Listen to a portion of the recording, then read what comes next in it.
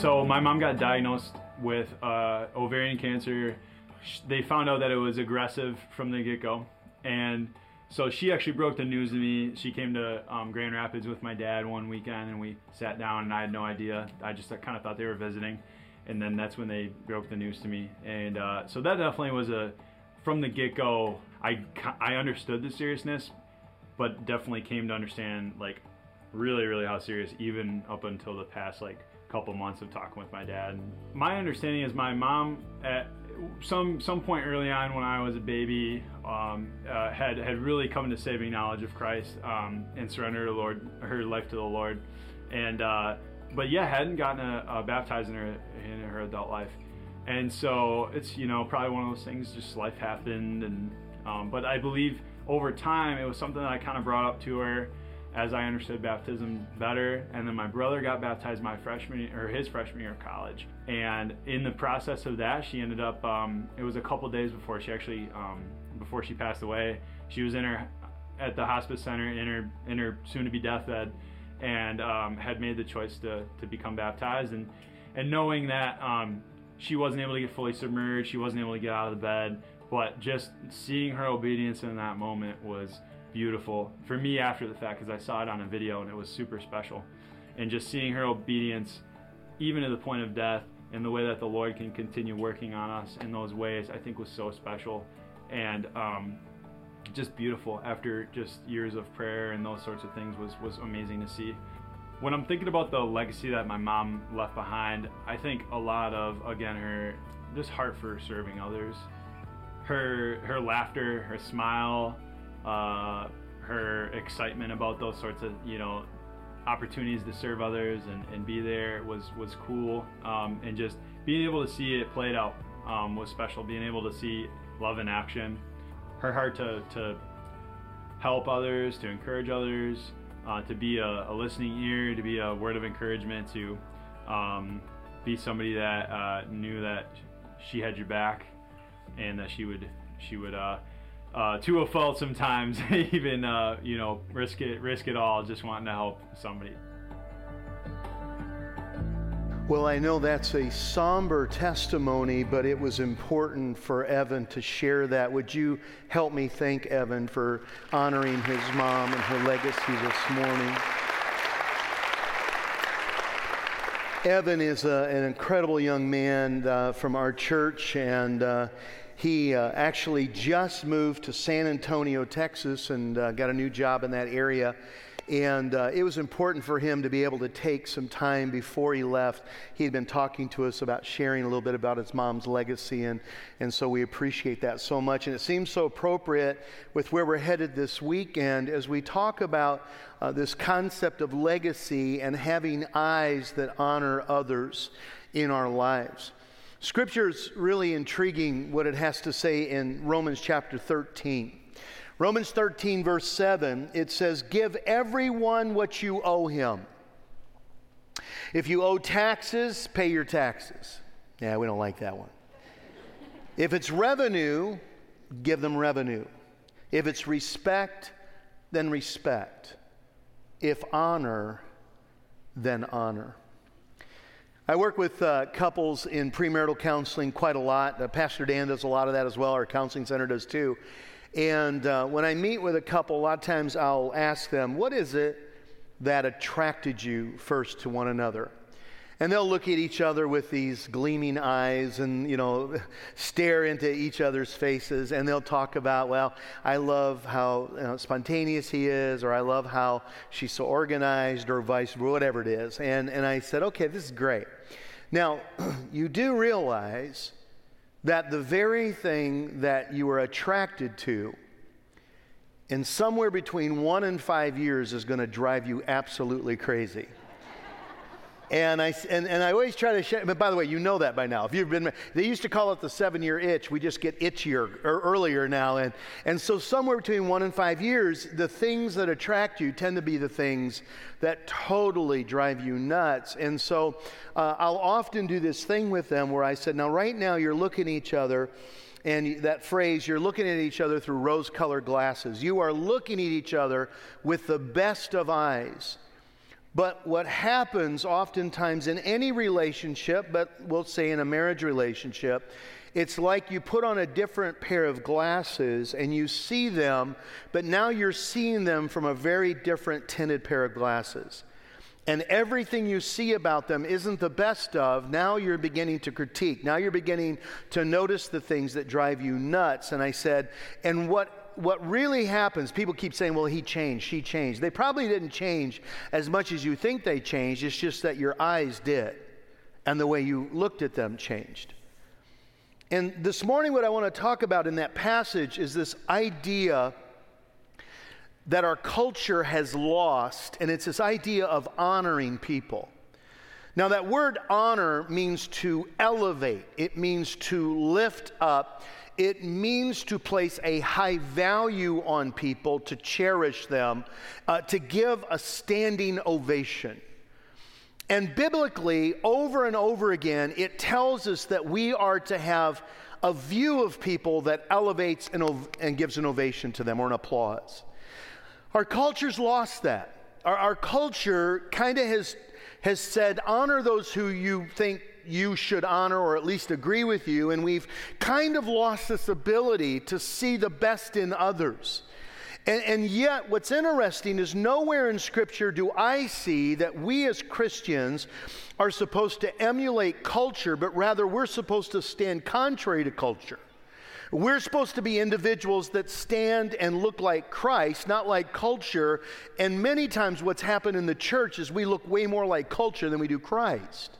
Gary Smalley, who spoke on the family and specifically about marriage and family, years and years ago, he used to talk about honor as A-W-E, honor. It's looking at someone with incredible reverence that when they're in your presence, you make them feel special. And it's interesting how much Scripture talks about this concept. Now, the first category that we're supposed to show honor to are we're supposed to honor our parents. We honor our parents.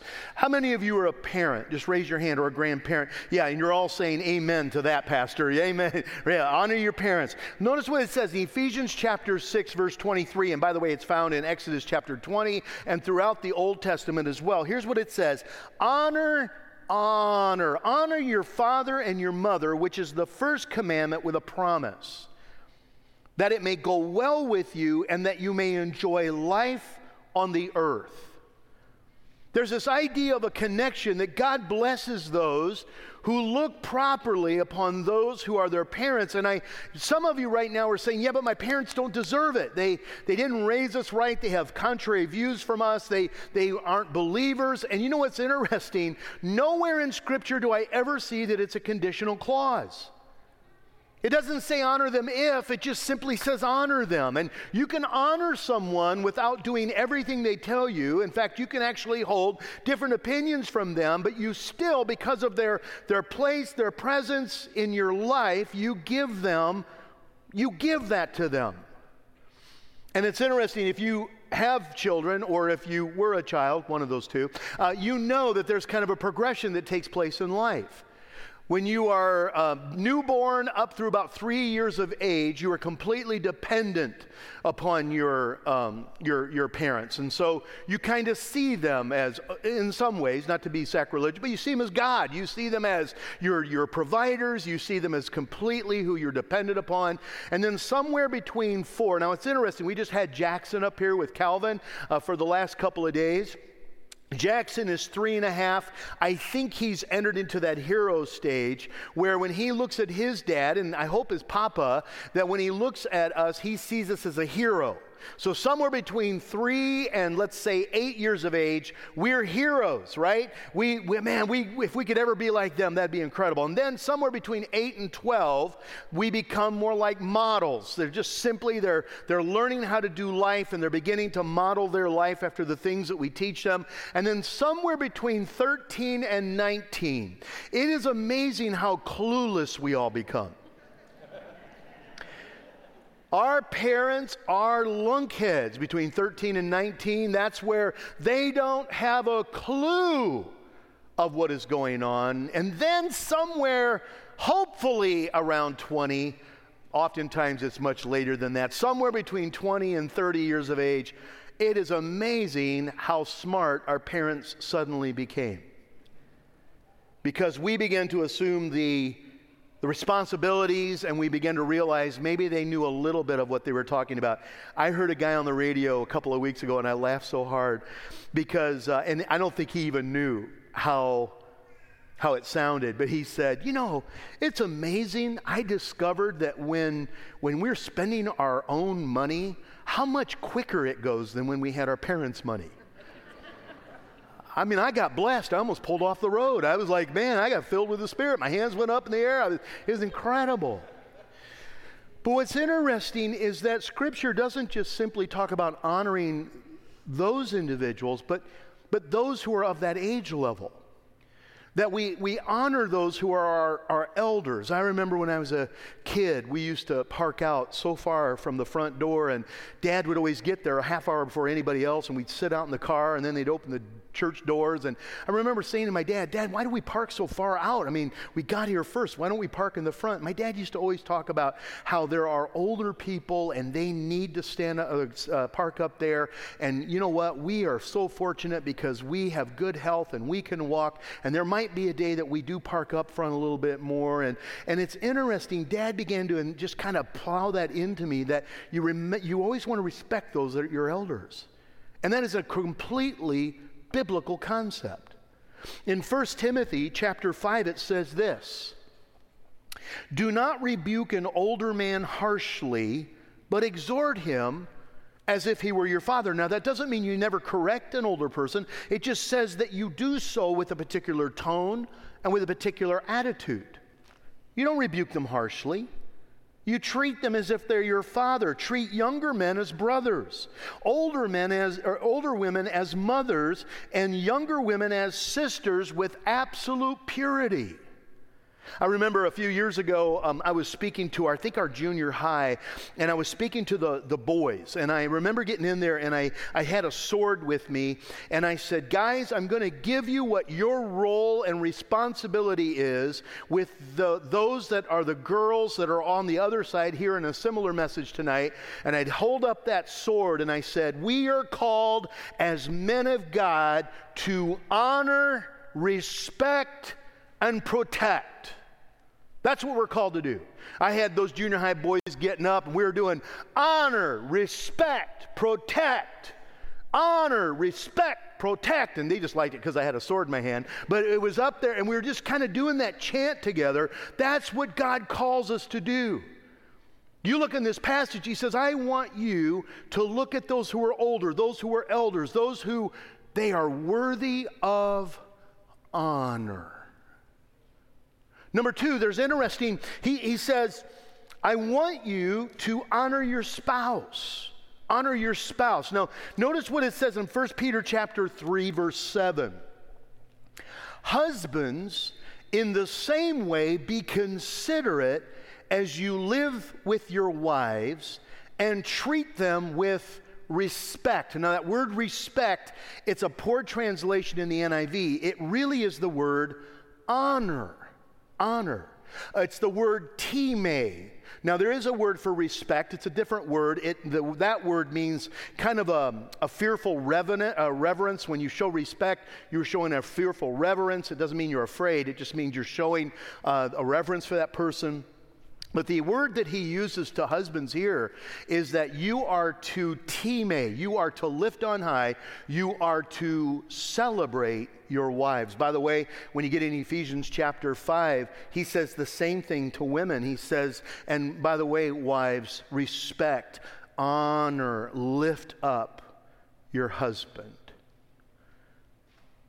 Not because they deserve it, not if they treat you in a similar fashion. I know that is not normal. It simply says, do it. Treat them in the manner that Christ would have you treat them.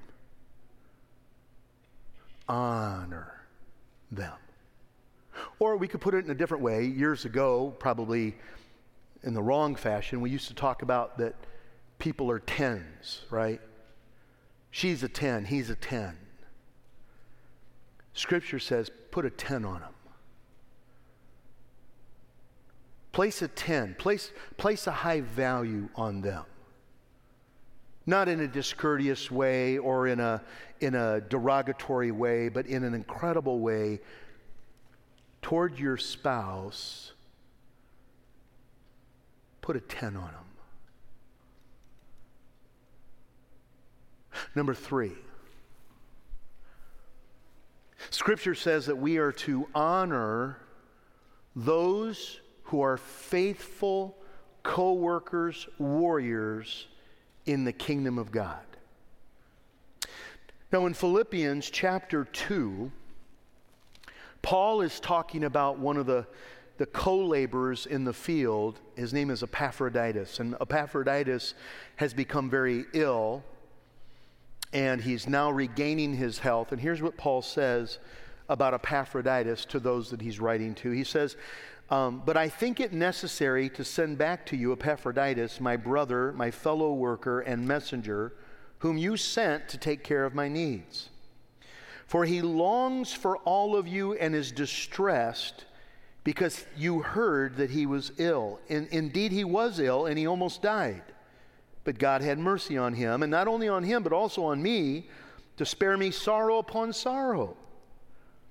Therefore, I am all the more eager to send him, so that when you see him again, you may be glad and I may be filled or have less anxiety. Welcome him in the Lord with great joy and honor men like him. Give a round of applause, give a standing ovation to men, women like him. By the way, in the next verse it says this, because he almost died, he risked his life. Now here's the phrase, it's a gambling term in verse 30. It means to roll the dice. He rolled the dice with his very life for the cause of the kingdom. And when somebody lays themselves out like that and puts it all on the line, you make sure that you show honor to that person. That's why whenever I think of our strategic partners around the world, I'm always humbled by the Charles Kenyon Jewies from Kenya, who gives leadership to our African International Partnership there on the East Coast. Well, all of Africa, really. And then I think of James Chikopa. James is down in Malawi, and James is actually going on to new islands, new island nations, and breaking new territory for ground. I remember ministering about 5 or 6 years ago. We did some pastors' conferences that actually, Colonial Woods, you actually paid for those. We put it into a partnership fund during our missions conference, and I went over and I was able to sponsor a couple of leadership conferences in Malawi. James set it all up, and I remember sitting in these areas working with these people, from men and women. I remember there were some women who were in the one particular area, and they were weeping as we sowed leadership and encouragement into their lives. And I remember them saying, we don't even want to pastor a church, but there's nobody else to do it. And my church is 200 yards that way, and my church is, and they had these little house churches, and they were so amazed that a congregation would love them enough to just bless them. We took basic Christian theology books over for them and just gave them away and sowed it into their lives, and they were so humbled by that. But when I think of individuals like that around the world, that when you have the opportunity to just highly honor them, in a different way, even our church planters, not because they're necessarily risking their physical health, but they're risking everything, right? They're stepping out into the unknown with very little security financially, oftentimes with families, and they're trying to figure out how to do this. And I love that Colonial Woods over the years has just done such a great job of honoring people like that. That's biblical. He says, I want you to honor the people who have rolled the dice, risked it all for the sake of Jesus Christ. They're worthy of honor. Put a 10 on them. Put a 10 on them. The fourth category are actually faithful leaders in the church. You all did that today. In fact, I didn't mean for it to coincide with today, but I guess it makes perfect sense that it did. But you guys have been so kind to us as a ministry team as to just simply show honor and kindness toward us. But notice what it says in Scripture. It says, the elders who direct the affairs of the church are well worthy of double honor. You put a 20 on them. Especially those whose work is preaching and teaching. And the reason Paul does that, by the way, if you read, it's interesting how you begin to see things from Paul's eyes, because Paul, when he writes the church of Corinth, he literally looks at them and says, now we have given our lives for you, and we have opened wide our hearts to you. Would you open also your hearts wide to us and make room for us in your hearts? Paul talked about how lonely sometimes it is in leadership. And he says, for people like that, I want you to hang a 20 on them. I want you to give them double honor. It's biblical. Ryan, I noticed you're down here. Ryan, stand up. This is Ryan Sharon. I notice Ann's back here too. Ann, I don't know if I can get you all here or not. I'm not sure they can even see me here. But Ryan, you are one of the leaders in our church. You've served on our church board for I don't know how many years now. 20, 30 years probably? I think, yeah. 4 or 5, something like that. Ryan actually is a younger man in our church, but we love the wisdom he brings. And Scripture says that you are worthy. Now, Ryan, if I can do this, you're not just a 10. All I got's a 10. I don't have a 20. You got change for a 30? I don't have it. I'll take a 10. There's a 10. And then I got another one here. I'm going to make you a 20 today. Scripture says you're a 20. You are worthy of double honor. I know the heaviness that our board carries. They take the stewardship of our church very faithfully. Ann, stand up where you're at there, would you? Ann Whiting. And then I see Kyle. Kyle, you're one of those who did the president. Can you stand up too? And I don't know who else is in here that's part of our leadership team. If you're here, I'm not purposely missing you. But it says that those who give leadership, it's okay to give them honor. Can you help me thank all of them this morning? You guys are incredible. I would say you're worthy of honor because you got to somehow oversee me. That's what the real challenge is. But he says to those, now, by the way, when we did that, you should have seen their faces. Big smile came on their face. I know it isn't always normal or natural in our culture. But when you honor people, it puts something in them. Husbands, imagine what happens when you honor your wives. I noticed Tammy came in here, and I'm not going to pick on her. I was going to make her come up, and I was going to put a 10 on her. I'll do that later. But one of the prayers, Tammy and I are getting used to this whole empty nest thing. I've talked about it, and we made a decision a long time ago. We said, we don't want to just coexist when the kids are out of the house, we don't just want to coexist. We really want to be together and have relationship. One of the prayers that I've had for Tammy over the last 7-8 months, every time I pray for Tammy, one of the things I pray for her is, Lord, I pray that today Tammy would she would feel cherished. And would you help me be the conduit that cherishes her? Guys, begin praying that over your wives, and wives, maybe begin praying for your husband. Lord, I pray that today he would feel honored, valued, and can you help me to be the conduit of showing him honor? It's amazing what that'll do in their lives. Let me give you number 5. Honor everyone. Now you're saying you're making that up. No, I'm not. 1 Peter chapter 2. 1 Peter chapter 2, verse 17, show proper respect. Again, Peter uses the word time. Show proper honor, show proper value, show proper ovation to everyone. Love the brotherhood of believers, fear God, honor the king. Now it's interesting, fear God, right? Fear God, we understand that to show God honor, reverence, there's a holy place. There's a whole nother place for honoring God. But notice what he says here, I want you to honor the king. Now we don't have a king, and so you would honor those in authority. And I realize that probably nobody wants to hear this today.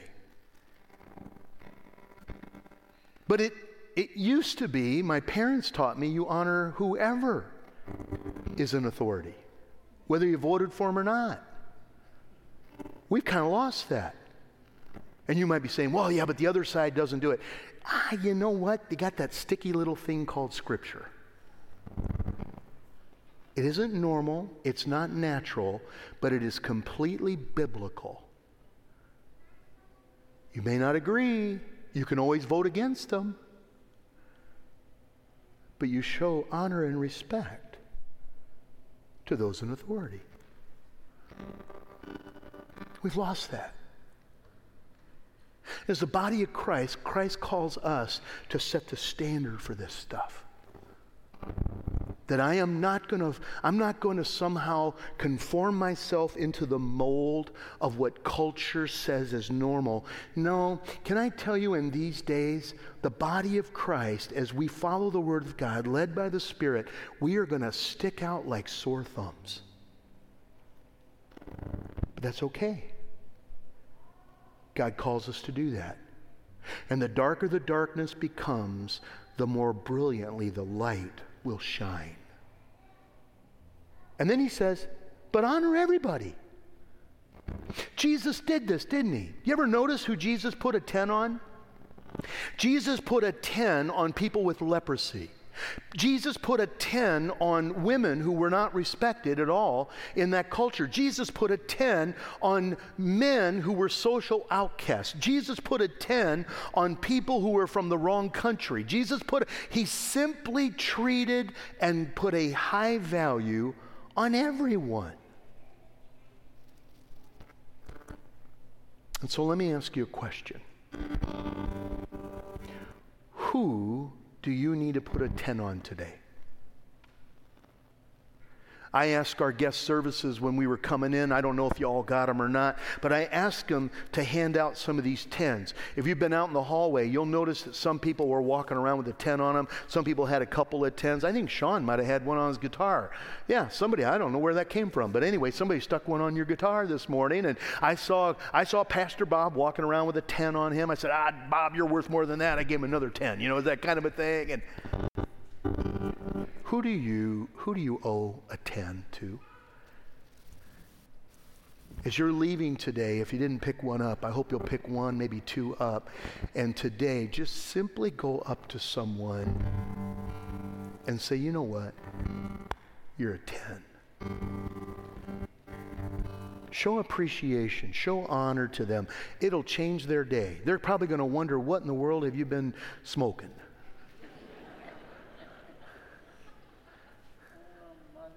And today you never know, do you? That's right. Today you never know.